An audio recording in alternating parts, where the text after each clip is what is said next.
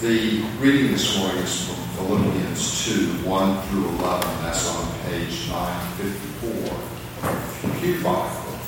It's an interesting passage. It is a letter from Paul to the Christians in Philippi. He may be responding to a specific situation, or it may be just a general proposition he's presenting. It's interesting that it is in two parts. The first is a narrative, sounds like a letter to folks. The second is a poem.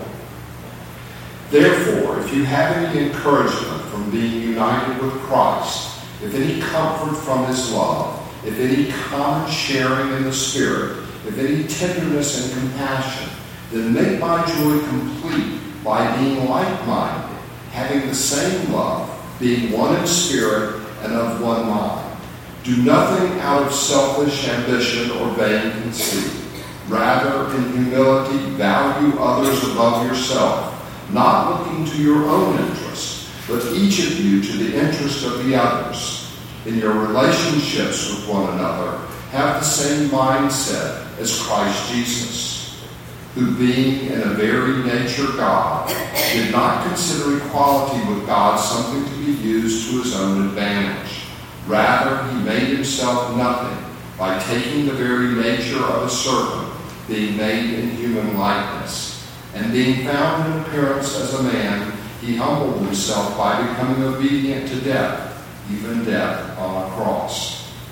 Therefore, God exalted him to the highest place and gave him the name that is above every name, that at the name of Jesus every knee should bow, in heaven and on earth and under the earth, and every tongue acknowledge that Jesus Christ is Lord, to the glory of God the Father.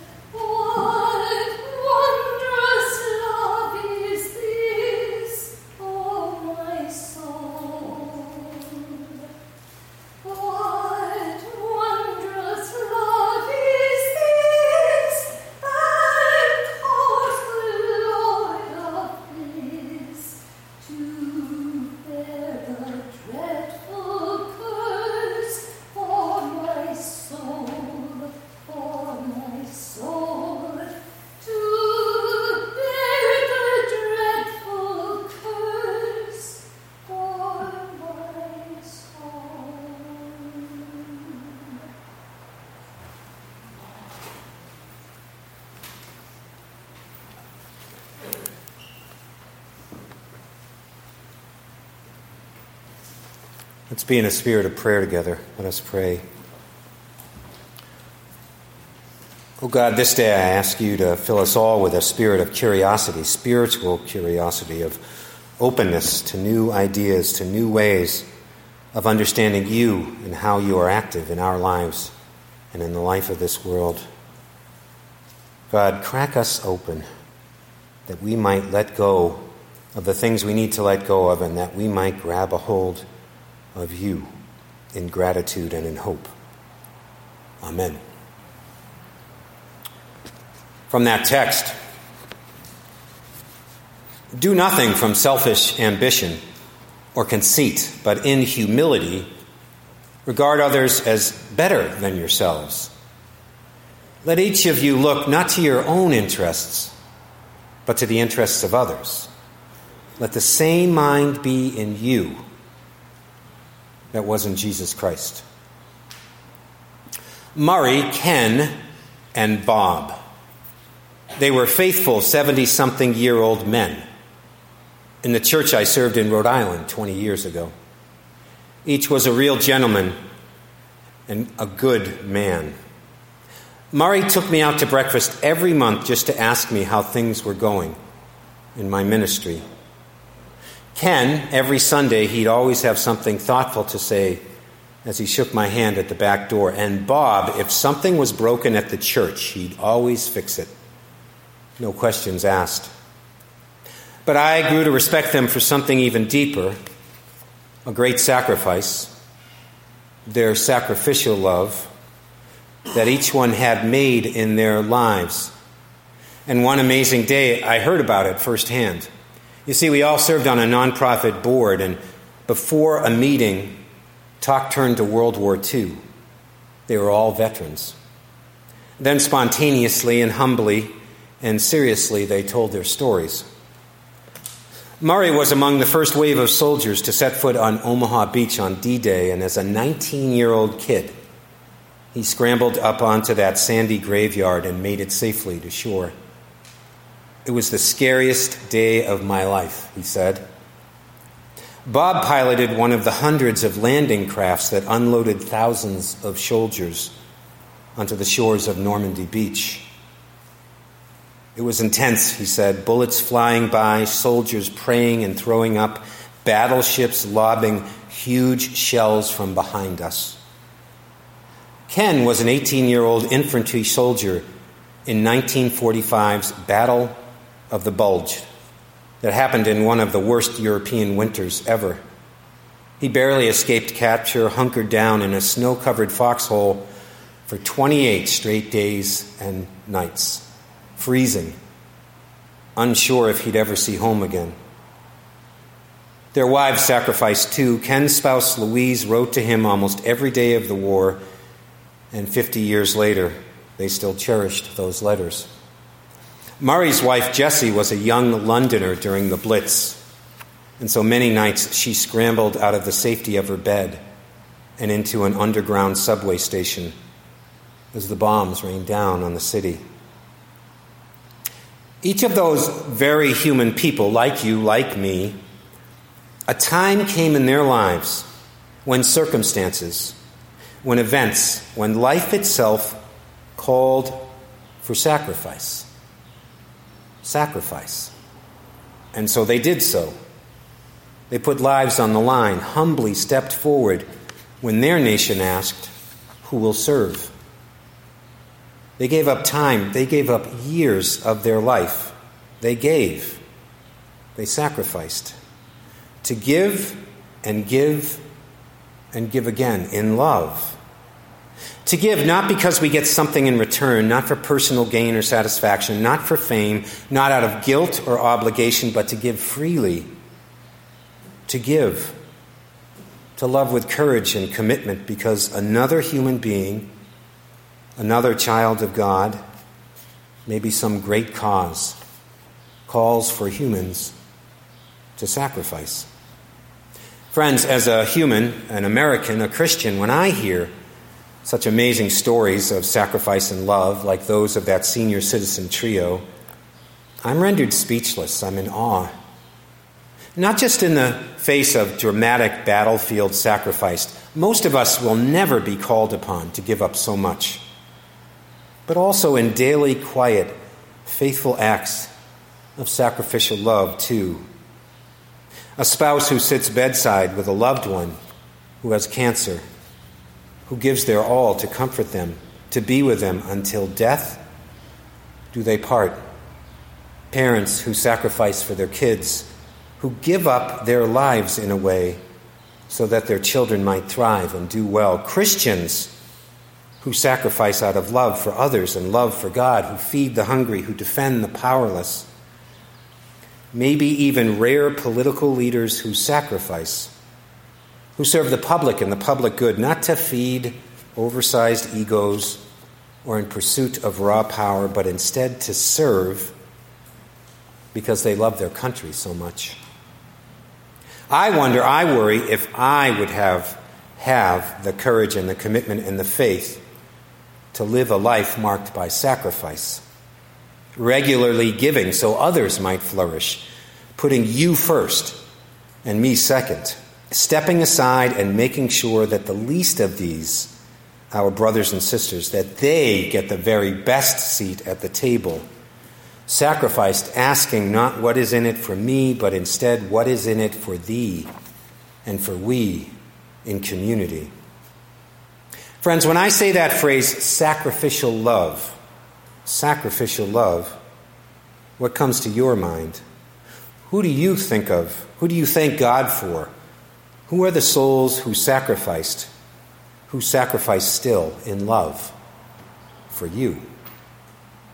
So in this, our summer of love, as we reflect upon the myriad ways that human love and God's love breaks into our world, this morning I ask us to consider sacrificial love.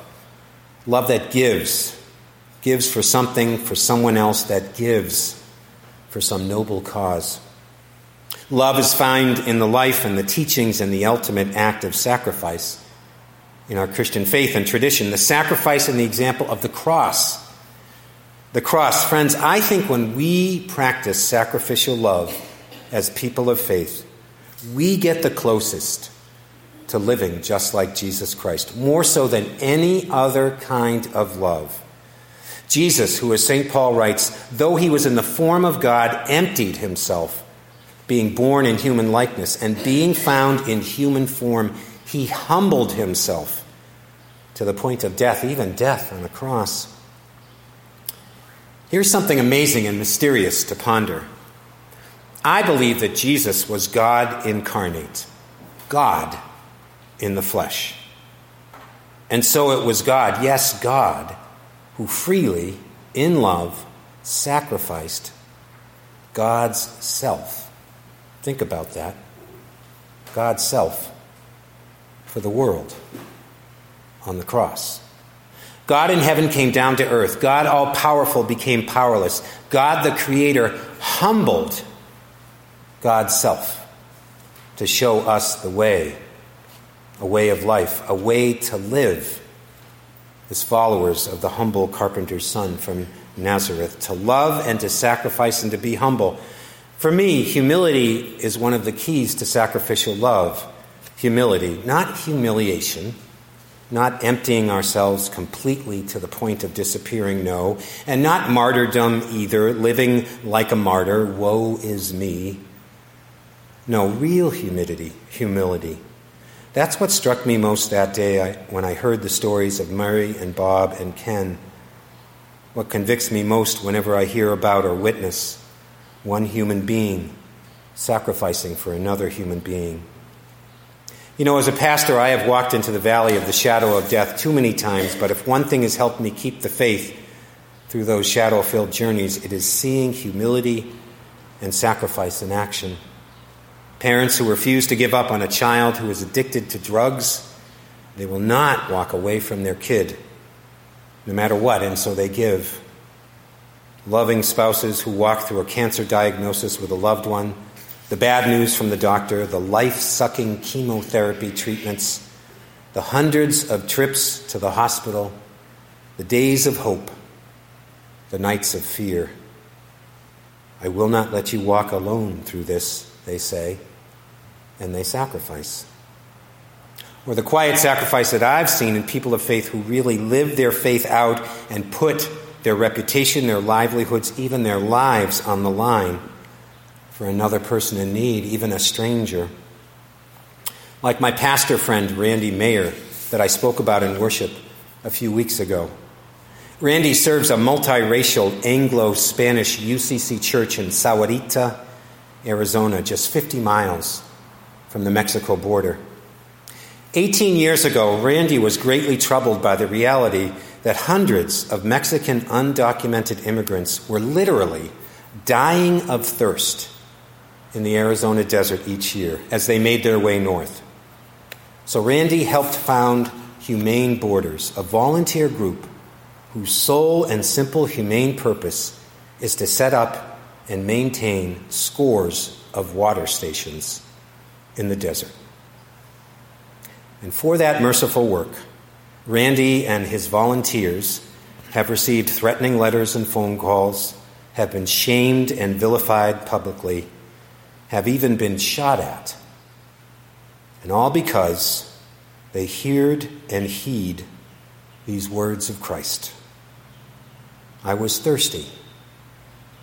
I was thirsty. And you gave me something to drink. So Randy carries on. He sacrifices in love because that's the example of Jesus. To serve and serve humbly to serve and not fear or even count the cost. Sacrificial love. Friends, no sacrifice, no faith, in a way. Sacrifice is at the heart of faith. On the cross and beyond the cross to a world marked by mercy, by care, by humility, and by love. God's love for us and our love for fellow children of God, close by and far away, known and anonymous. As the congregational minister Olympia Brown once said, "He who never sacrificed a present to a future good or a personal to a general good can speak of happiness only as the blind do of colors." And yes, sacrifice can produce happiness and purpose in the deepest and most profound sense. The virtue of sacrifice is at the very heart of what it means to be a Christian, of what it means to be a human, and of what it means to live a truly good life, to give and give and give again like Jesus.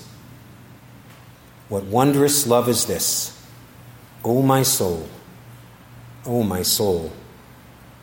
what wondrous love is this. Let all God's people say, Amen.